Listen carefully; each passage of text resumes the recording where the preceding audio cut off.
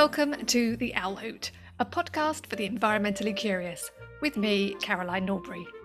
On each episode, I chat with a guest who contributes in some way to protecting the planet on matters of climate change, sustainability, biodiversity and pollution.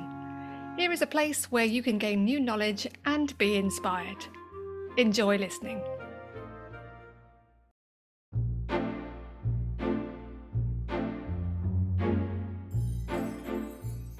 Today, I have two guests on the podcast, Jamie and Lor Bird. Jamie is a lecturer and researcher in the School of Psychology at the University of Derby. His professional interests include domestic violence and abuse and arts-based research methods. Lor is an award-winning freelance artist and a qualified tutor with much experience in delivering workshops. In seeking to address climate change, they became members of the Derby Climate Coalition. Together, they advocate using art to express and deal with the emotional response to the climate crisis. I am keen to discover more about them and their climate-related activities. So welcome Jamie and Lor to the podcast. Hello. Hiya. So thanks for spending some time with me this morning. I'd like to start with just getting a feel where both of you became aware of the climate crisis, how that kind of arrived in your lives. What was the story behind that? So perhaps, Jamie, if you want to start with that question about how you arrived at some knowledge on the climate crisis. I think for me, think about it in a contemporary sense over the last few years, I think probably 2019, becoming really starkly aware of its impact upon me emotionally. I think that was, give credit to Extinction Rebellion and what they were doing in April that year. I think like a lot of people being aware of kind of climate and environmental breakdown over the last few decades, and sometimes that was very present, sometimes not, or other things took more importance in my life. But I think over the last 3 years, and particularly that kind of sense in 2019 is just becoming more and more shocked and disturbed, anxious, fearful, depressed about it. So there's a real kind of bubble of kind of a good few months of just not being able to sleep properly and really trying to get my head around kind of I think the science of it, kind of the reality of that at that particular moment. So I think for me that was a real kind of turning point emotionally for what I've done since then. Up until that point, I wonder, had you always been aware that there is some changes going on? How did they sit with you? Were you kind of aware that it was a bit like hearing something on a regular basis on the news, but you weren't really tuning into it, or were you aware of it but hadn't attached that emotion to it? I think there's this really strange memory I have of kind of when I was in my late teens, early 20s, and this is like the late 80s, having a real, and I don't know what I'd been reading or looking at, but a real sense. And I remember saying, we've got 50 years left of kind of like a stable civilization. So I must have been exposed to something then, and then kind of over the years just getting kind of caught up with other things of just being an adult, being a parent, working, etc. That was in my mind, but it wasn't like, I've got to do something about that, bizarrely. But it's kind of, there was, I think like a lot of people, there was a lost 30 years. And I can see that in my own life, there was a lost 30 years. Then it was going on, but other stuff took over. Yeah, I absolutely resonate with that, in that it was kind of going on in my own life, but I hadn't really applied any sort of importance or critical, hang on, this is something I need to think about more. Lor, what was it, similar to you or a different type of experience? No, very much the same. I remember when I had my first daughter using cloth nappies rather than, just buying in, because I knew that obviously the disposables were causing a problem. Being a member of Greenpeace and Friends of the Earth, but just thinking, it's okay, they will take care of it. Very much that was my attitude. It's like there's adults there that can deal with this, so I can just donate my money. I can do little bits myself, like, for example, using the not using disposables. And that was interesting. In the late 90s, it wasn't easy finding anybody that knew how to fold nappies and stuff. So I sort of I was very lucky. I had a midwife that showed me a special way to do it for a newborn, and that was more by luck. And sort of those kind of things were important to me. So sort of environmental stuff, very small scale. And then, as Jamie says, it wasn't really until I think 2019, just I think I was reading a tweet which was in reference to the IPCC report, and I was just, oh my God, I didn't realize it was that bad. So there was obviously the Paris Agreement, and you could, sort of tuned in a little bit with that. But again, that same attitude, oh, the adults are dealing with this.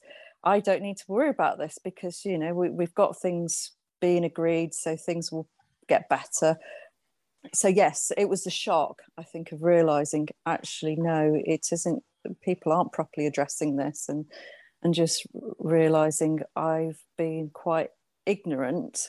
But as Jamie says, other things happening in your life, and you're concerned with those things, and then just waking up and realizing, no, this is really serious, and we need to take this very much seriously. And like Jamie says about XR, raising that, credit to them for doing that. And in that sort of year, that 2019, Jamie, you spoke about quite an emotional response there. How did you then deal with that emotional response, that sort of, oh no, this is hideous, and it made you feel quite negative about the world by the sounds of it? The chronology of that is, I think if you kind of frame it as a whole, looking back, it was like, just joining up with other people, like-minded people. And particularly another group I'd give it credit to is the Climate Psychology Alliance, that I think I kind of became aware of quite quickly just because of my background as an art therapist. So picking up those kinds of messages, got drawn to, okay, probably via the internet somehow, okay, who else is, thinking about this on an emotional level, and the CPA Climate Psychology Alliance, they've been doing this work for 10, 15 years. They've really led the way. So kind of joining up with them was helpful to get a sense of community. I went to an art therapy conference in London, and I was really inspired by hearing from people who had set up art therapy in response to the Grenfell Tower fire, and another group that had set up art therapy in response to the economic crisis in Greece. And what was inspiring is that they just got on and did it. They didn't ask for permission. They didn't seek permission. They just felt moved by their heart and their passion. And I thought, that's what I need to do, because I kind of have got that understanding of how art therapy works. I've seen it work with people in other times of crisis, whether they're refugees, asylum seekers, people who've experienced domestic violence and abuse.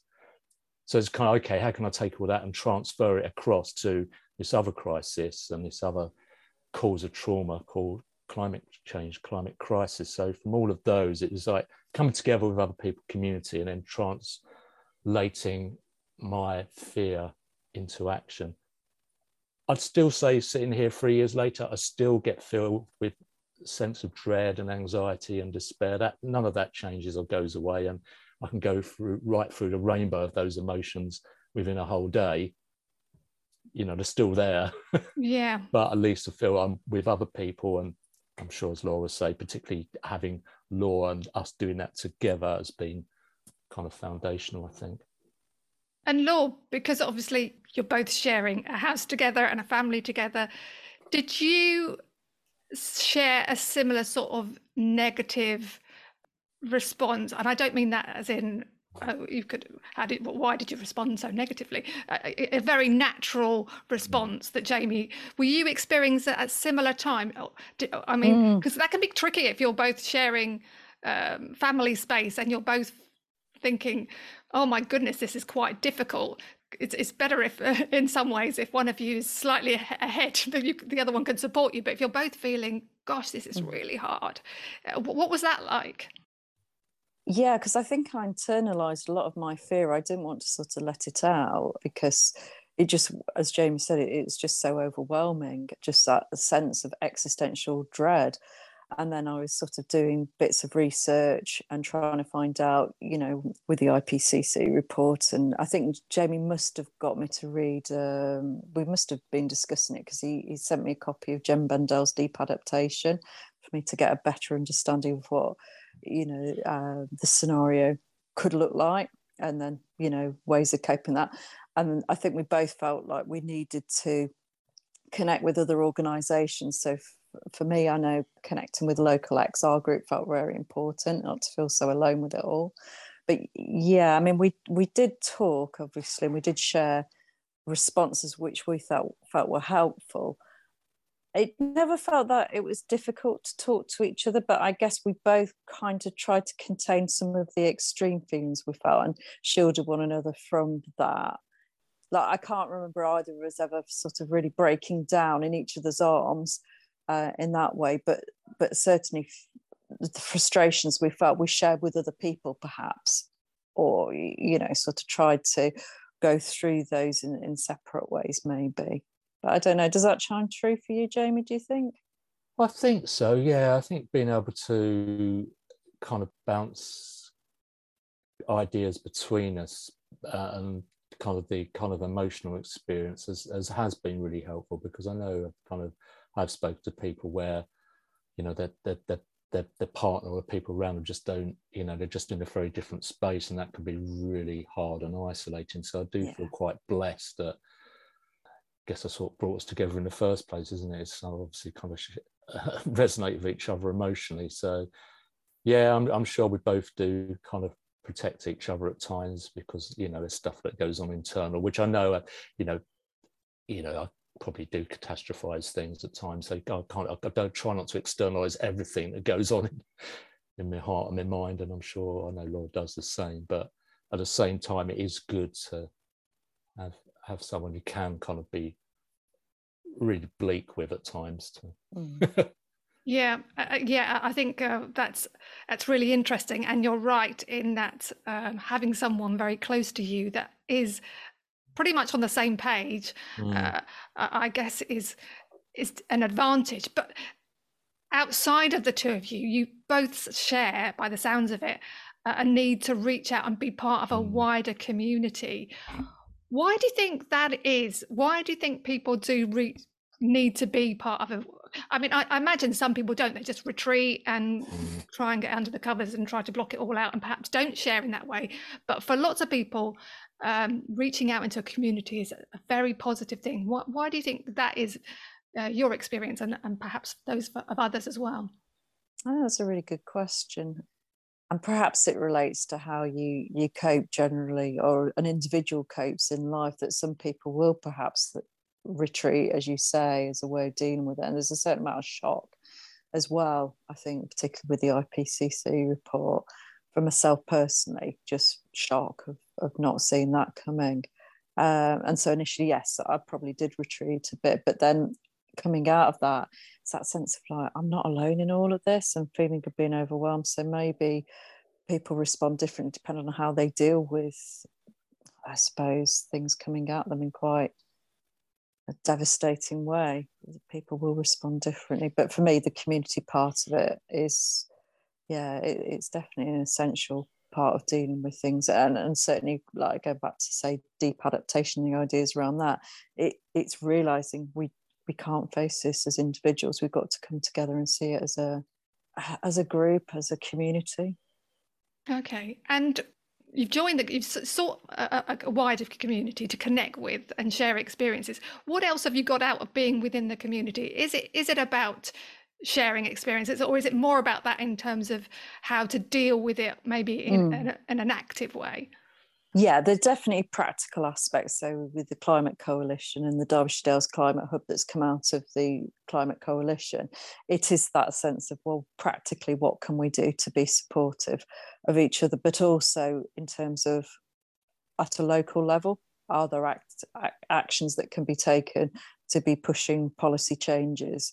And so collectively moving towards making changes at a local level, or even the idea of having a climate cafe, repair cafes, community gardens. So practical support, again, for adaptation reasons as well as also to try and mitigate and to call for the councils to declare a climate emergency. So yeah, it definitely got the practical part of being a community, that there's more chance of you achieving something by acting with other people than perhaps being just a sole agent.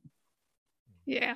I mean, community is a space where it kind of escalates action and things that can get done on a more, as you say, on a bigger basis. And it's quite a fun space to be in, isn't it? What part of those communities? Has it been what you thought it was going to be like, being part of Derby Climate Coalition? Has it been a positive experience being able to engage in trying to get things done? Yeah, definitely. And certainly seeing people that have been involved in climate movements a lot more than I have been, and more engaged with it. So you've got a wealth of resources to draw upon as well, is, I think, really incredibly helpful. So there's a lot that you can gain in terms of like shared experience and understanding. And what sort of actions you touched upon a number of different types of things there. Are they geared up for local action in terms of getting things done on a local basis, or how much is sort of lobbying and trying to get the political system to change? Is it just a bit of a mix? I'd say it's a bit of a mix from what I can see. I mean, like having debate on nuclear, or which is sort of, it's understanding it a lot better, and having different speakers in with experience and insight can be really helpful. But also, as you say, it's been able to lobby, it's been able to affect change. It's also been able to connect with youth movements as well. And so I was certainly with the Derbyshire Dales Climate Hub, as the name suggests, it's a hub. So it's about interlinking other groups around the Derbyshire Dales to each other, so that you're more aware of what's going on. And then you can choose from that what you might want to participate in, or just, as I say, just be aware of what's going on. And then with the hub doing a survey, for example, of Derbyshire Dales residents, also getting an idea of what people actually think locally as well, so that you can see, actually, rather than just guess where people are at or what they're thinking, you actually then have a better idea of knowing.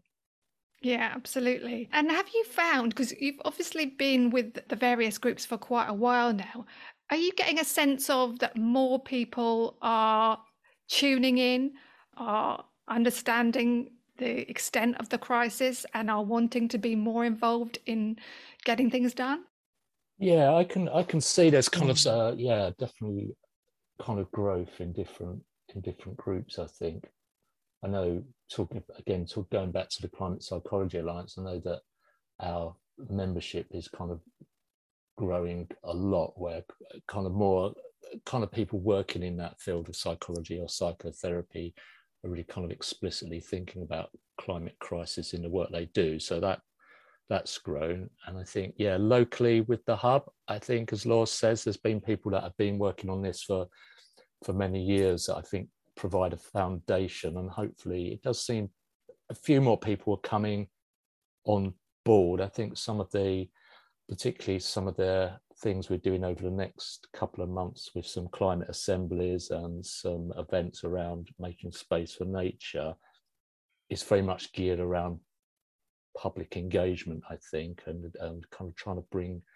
more people on board with that, but doing that in a kind of making it a safe way for people to get engaged with. And I think that constantly needs kind of tinkering with, really, because we've used the word climate crisis, but not everybody wants to hear that word or use that word, but they might want to think about, okay, how is a changing climate affecting their income or their housing or their transport? And so the hub is kind of trying to work with the council in terms of their public engagement activities and what we can do with that, I think. And then I think there's an emotional component with that, because, is it that some of us don't want to engage with the topic because it is so fearful, or because it's kind of, we haven't got space to think about that. So it'd be interesting to see over the next, with these climate assemblies that we're doing in a public way, does that spark more interest at a very local level around in the kind of Derbyshire Dales, I think, and then help kind of regenerate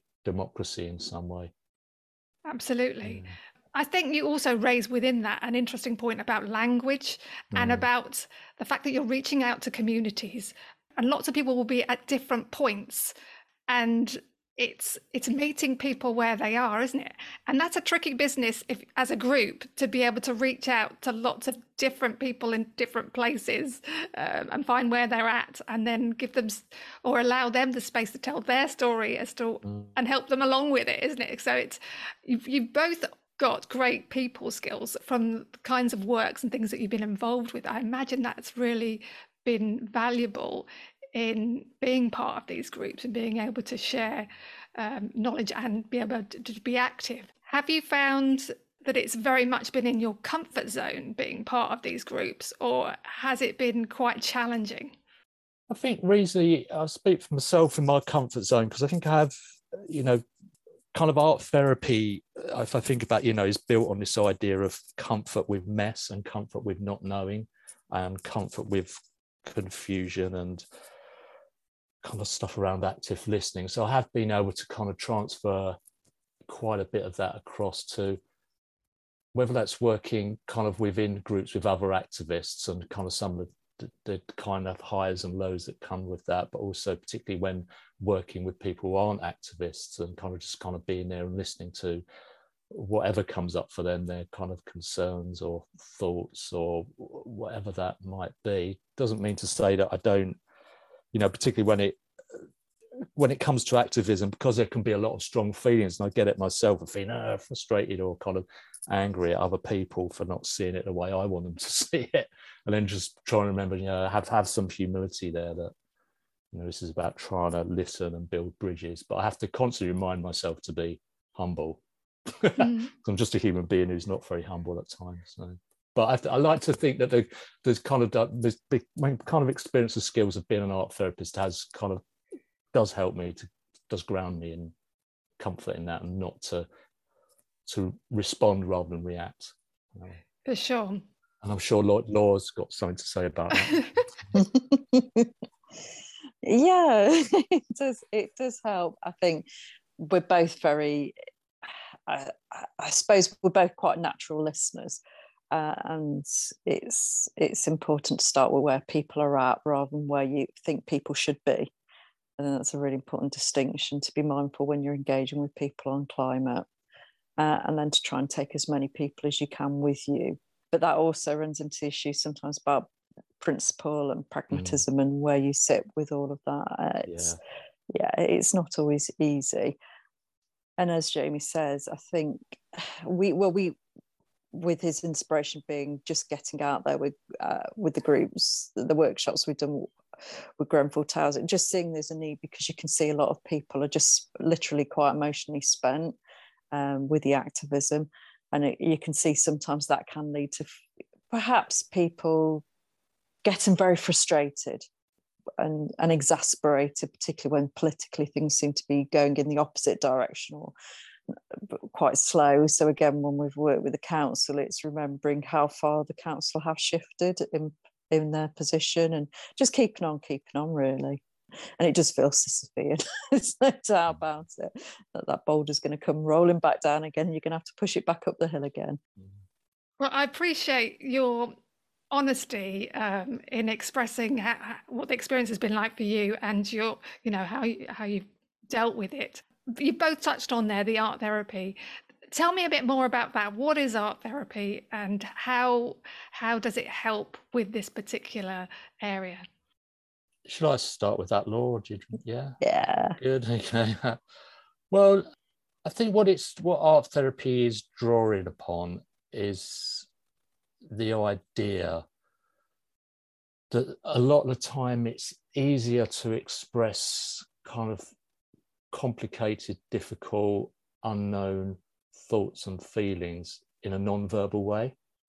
So I kind of use, art therapy as in kind of visual means of doing that, but you can do that through music or dance or drama or any of the art forms or creative writing. It's just acknowledging that, if we just approach things using kind of spoken word and cognition, that's good, but that only takes us so far, and that there's a lot of stuff going on inside us that isn't always apparent or on the surface, but is obviously having a huge, massive impact upon kind of daily lives and our relationships. And you can see that happening not only in individuals, but groups, families, communities, society. You know, if we just kind of approach things in a rational way and only a rational way, kind of leads to a kind of, there's a whole part of kind of being alive that's missing. So bringing in arts and creativity and imagination into thinking about the past, the present, and the future, I think, and that's particularly what we try to bring as well, is how can we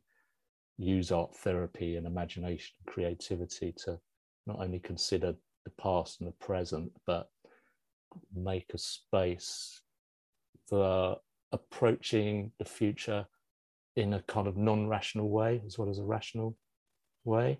And as I say, there's a lot about art therapy that is about just kind of being playful and making a mess. It really isn't about the end product and producing nice pictures or nice bits of music other people can listen to and go, oh, that's nice, or I'll have that on the wall. A lot of it is just about kind of pure expression. And so does that help? Absolutely. Like, yeah. Because you've shared there that it is not, you're not trying to produce a masterpiece. No. And that it makes it sound that it can be accessible to everyone. Because I imagine that some people might go, oh, I couldn't do art therapy. No. I can't draw anything. Yeah. What's your experience of people that don't see themselves as necessarily creative or artistic in that way? Have you had experience of them coming to the table and sharing their feelings? What's that like? I'll pass this over to Lor, because Lor's been brilliant at coming up with some ideas and techniques for kind of bringing people in with using particular materials in a particular way, which I think kind of speaks to that really well. Yeah, because when I've been teaching people, you can have a range of people that are just beginners, particularly when I've taught in art groups, and then you can have people that are very experienced. And I do teach technique, but what I am most about teaching is tapping into your own intuition and tapping into your own ability as an artist and finding your voice, which can be quite scary for people that are just expecting a kind of a join the dots approach to teaching, sort of paint by numbers. I don't teach like that at all. So I have a number of techniques that I use to try and encourage people to free up and be more playful in their approach, and to experiment. And I find that those techniques, they do tend to work once people have gotten over their reservations and most of all the internal critic of you can't paint or you can't do this, or just silence them. And once you get people into mark making, just simply enjoying mark making, you're kind of 50% there. So it's just getting people over their initial fears. And I remember we did one workshop for the Centre for Alternative Technology, and we did this workshop online. And there was a couple of people, there were students there who were engineers, and this way of approaching things was completely out of the box for them. And initially they had got the reservations, oh, I can't do it, I don't think like this. And by the end, but I remember one chap, and he said, whilst I was doing this, I realised I've come around at a different solution, and actually this is really invaluable way to problem solve. Fantastic feedback, because it literally is, it's allowing a different part of your mind to engage with the process and an understanding. So from that point of view, it was very useful to hear that. But from another point of view, when we talk to people, because we do a lot of reflection during the activities, it's quite enriching, because you can see people are starting to hear a different point of view that they perhaps weren't even aware that they had, or a different approach, or hearing other people's points of view. So it's really expansive. So you're going from a position perhaps of feeling very nervous, or not necessarily nervous because you're doing something creative, although that is often the case, but because you're coming from a position of being very anxious about the climate, actually starting to explore other feelings or other thoughts you might not have considered, or other things. So there was one lady I remember was really worried about Brexit and the impact for her, because she was not originally from the UK and very concerned about how it'd impact for her. That came up very strongly in what she was creating. So it allows a tool that creates a different conversation to emerge if you're willing to let go. And most people are. I'm always surprised at the brave, well, not bravery, that's not the right word, but people's willingness to engage in experiments. It's always fantastic to see and to learn from other people in that way. And it also gives me and Jamie another avenue of conversation as well, to understand our own feelings about climate too. Absolutely. I love the fact that not only is it allowing people to express their feelings, but it also is giving them another skill, isn't it, that they can use in anything and everything, and discover new ways of looking at the world, which can never be a bad thing, can it? That doesn't seem to be, it doesn't seem to be a downside of art therapy. Is there? Do you get some people come in with the expectation it's going to do this for me, and they become disappointed because it hasn't met perhaps an unrealistic or, a different expectation? Don't know if we've experienced that so much, because I think we kind of try to kind of frame it really kind of clearly before people arrive and during, that it's not necessarily about kind of something deep in terms of psychotherapy in that moment, but it might be therapeutic for the group, and what we're going to cover. And it's not about, we try and say this isn't necessarily about coming up with kind of concrete material actions about change. It might do, but it's more about kind of processing those kind of feelings or emotions, and what that might mean for the future. That might be an outcome of it. I would say there's probably more dissatisfaction when they realise sometimes the material we're using, because what Lor didn't say, that she introduced, which was brilliant, is that a lot of the time we used recycled packaging material for people to work with, or just kind of really basic kind of greys and black charcoal. So I think particularly people who have had experience of kind of being an artist or creative, they're kind of like, what is all this junk and rubbish and trash? And we often don't bring scissors or sellotape or glue. So what that means is people really have to use their imagination and creativity. How do you take apart this packaging? Because a lot of packaging is really sophisticated in how it's put together. And it's amazing what you can extract, pieces of metal, pieces of plastic, pieces of material. So there will often be frustration about that. But I think when people are able to move through that and kind of say, oh yeah, there is a lot of creativity in this stuff that previously we saw as junk and rubbish and trash, has got a lot of, can be regenerated and reused. And I think we often see that, and explicitly you'd say, well, isn't that just a useful metaphor for where we are as a society, that rather than all this stuff being thrown away, or that there are feelings that we can just see as rubbish and push to the margins or let someone else deal with. No, we can take it on board. And we've been very influenced, I think, by the work of Vanessa Andrietti, who talks about this idea of composting, about how do we compost our feelings and our emotions and our politics in a way. And it's kind of, okay, it's doing that with art materials as well. How do we take stuff that is usually seen as something to discard and not of any value? How can we see that as useful? And I see that the same as feeling. So when we're feeling guilty or angry or rageful or whatever, rather than seeing that as kind of rubbish that we want to get rid of, how can we compost it and kind of make use of that? Yeah, we've created our own waste management system. Yeah. I love it. It's a great metaphor for, I'm blown away by the fact that you've drawn on things environmental into your therapy, into your art therapy. That's great. But also this idea of using it on your feelings. So how does that work? How do you compost your feelings in practice?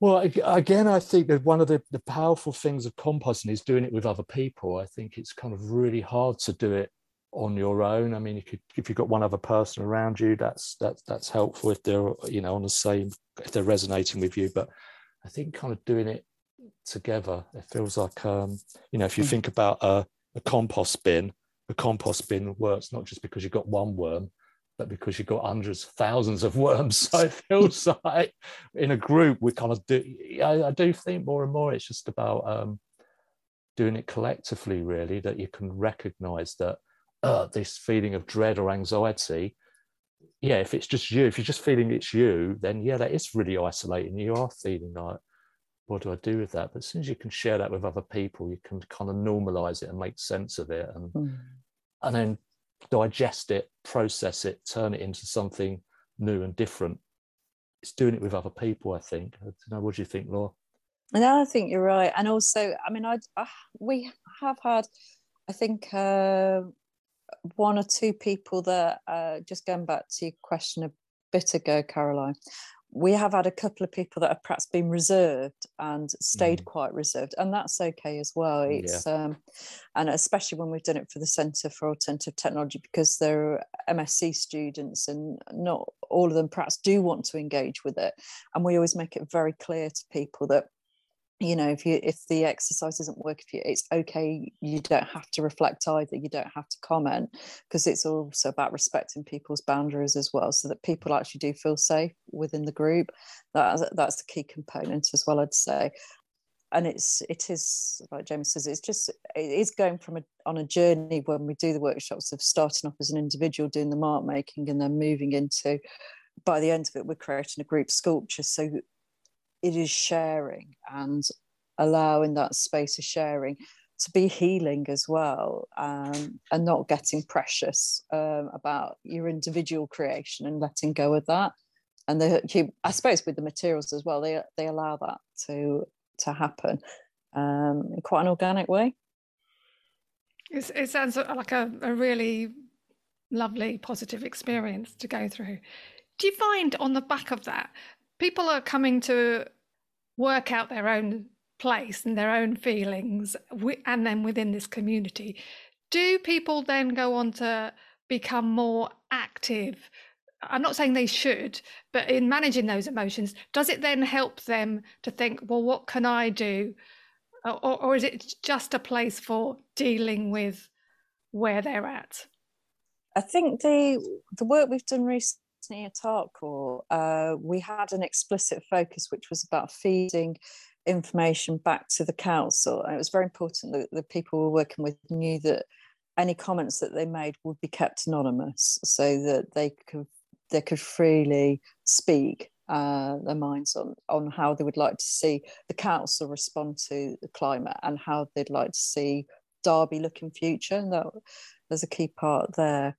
And that was quite practical, I suppose, in a way, because we're collating information that then could be seen by the council. And we were particularly working with people that might not be your typical climate concerned citizens, I guess. We were working with people with disabilities, for example. So it was, again, that's why it's so important for it to be anonymised as well. Yeah. So identity was protected. But again, where climate might not be the top concern for them, but how it was impacting upon them individually, as well as, you know, they share the feelings as a group too, and reflect on each other's thoughts as well. But again, how they would like to see the council respond. So that felt quite powerful work to be doing, because you could see a direct impact, like a direct output. Yeah. Well, it sounds fascinating, and the way you operate together and within all these different communities, you're clearly very collaborative and can see the benefit of this collaboration. It's fantastic. Where do you hope to go on from here? Do you make plans about what the future looks like? Yeah, we have got plans, and that is to kind of expand what we're doing and take what we're doing and just make it more available, and in a way that more people can be involved, and so it's more diverse. And I think as kind of Lor started that then in terms of thinking about, so ArtCore is a community arts organisation in Derby, and it's been going for a good couple of decades, and it's got great reach into, you know, Derby City is quite, you know, Derby City is quite a diverse city in a way, but it's also, like a lot of cities, it can be quite you know, there's not always a crossover between where the power is and kind of people that would, you know, might not have access to that power, or are more marginalized because of issues around kind of economics, or kind of race and kind of culture and ethnicity, and how that works. So I think we're really keen to take what we're doing here and make it available for, you know, those, like Lor says, those communities that aren't always represented within environmental groups. Environmental groups are predominantly middle class and predominantly white, and I think you should always speak about this now, because I think, was it Greenpeace yesterday came out with saying, yeah, really acknowledging that. And I think we have really, like a lot of people over the last few years, really started to see that climate justice and social justice are exactly the same thing. They're not two separate things, but you do need to do a lot of work. And I'll just speak for myself, really try to do a lot of work on my own sense of, whiteness. And that's kind of ongoing, and seeing how that, how I've been brought up on my own biases, and then trying to kind of learn from that about, knowing when I can, hold racist attitudes and racist views, and kind of seeing how, when that gets in the way, and just trying to work through that. And again, lots of other people are doing that. And the Climate Psychology Alliance, again, has done really good work on that. So I think for me, it was, if we can take the work we're doing, and if in a year or 2 years' time, I can see that the people coming to our groups are more representative of the kind of the range of people and the diversity of people that live in our community, particularly, whether that's in kind of Derby particularly, then I think, that would be, we're kind of doing something. But that takes a lot of hard work. Yeah. It's a lot of hard work, because there's been a lot of kind of mistrust, I think, between kind of those communities and kind of what has happened in environmental groups. They don't always feel like safe places for everybody. I think, that's quite right, as you say. That's an issue across the board, bringing all these different issues. They are all interconnected, aren't they? And it's great that you are aware of it and are trying to address it. But as you say, it's not an easy process to bring everyone in. But hats off for you for having that ambition to bring everyone in, because everyone has a voice, and everyone needs to count, and it affects everyone, all of this stuff, doesn't it? Well, exactly. And you've got to take people with you. And so if people do have reservations, or when it comes down to bread and butter stuff, we are all facing higher energy bills. We need to have better insulation, as you say, Caroline. It's all interrelated. And once you start to explain, climate change isn't some abstract concept. It's having real impacts here and now. And with obviously what's happening globally in Ukraine, those conflicts possibly may get worse. And so that then has an impact upon your heating bills, and it's recognizing that. And so people aren't left behind, and they can join those dots and see. It might have a different perspective to you, but you can at least fill in some of those gaps so that people gain like a little bit more insight and understanding. And with the climate assemblies, again, bringing people in so that they do feel their opinion counts. But I was going to say as well, Jamie's not mentioned, he's got a book coming out which links up domestic violence, his previous research into that, and also with migration and climate crisis. And I think how he's done that book's coming out soon, will be really interesting to look at how those things all interlink as well. Well, that will be an interesting read, I'm sure. So as we wrap up here, because I could talk to you all day, that would be easy, but I'm kind of aware of the time. How are you feeling about the future? That's the question I'm going to end on. Jamie, do you want to start? Oh man, that's such a big question, isn't it? Yeah. And that depends on where I am each day and parts of the day. I mean, where I am right now with the future is that I think midnight has been and gone. You often hear that thing, we're a few minutes to midnight. I think midnight's been and gone. I think we're living in tomorrow already. We just don't realise it. And that's quite shocking.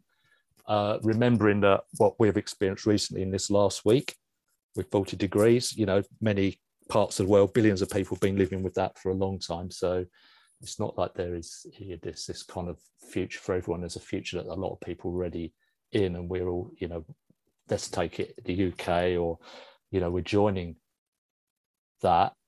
So whatever that brings, I do know that the only way we're going to either mitigate or just be with that is through a sense of community coming together and building that resistance, resilience, regeneration. And that might be at a really local level, just your neighborhood or your town.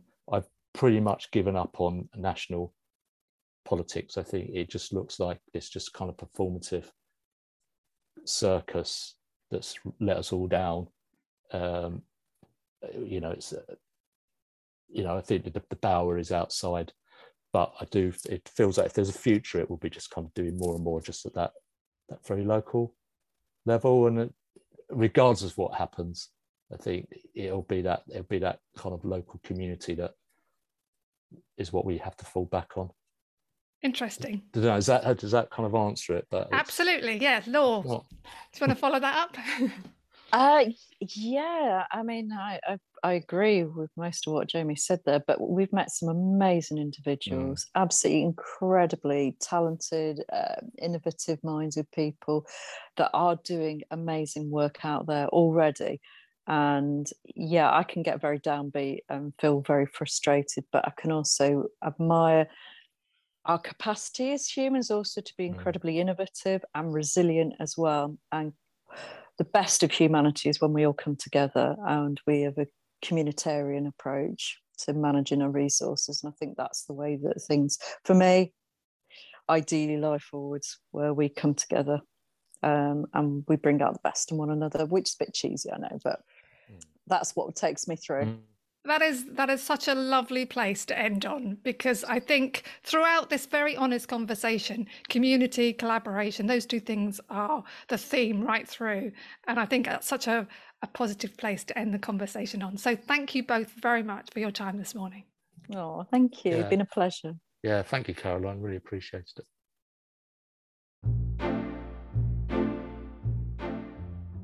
I want to thank Jamie and Lor for sharing their experiences of climate change so openly and honestly.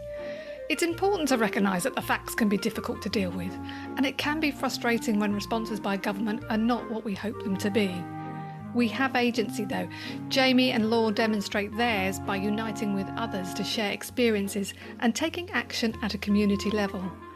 They also have tapped into their professional skills to support others through art therapy, which can provide new ways of thinking and tap into your creative brain. Fascinating. To connect with Jamie and Lor, links can be found in the show notes. I'd like to thank Andy Shaw for audio editing, Jeremy Jones for providing the music, and to you for listening. Don't forget you can follow the podcast to get automatic access to each new episode. And it would be lovely if you could rate, review and share it too. It really helps. The next episode will be coming out in September. So until then, bye for now.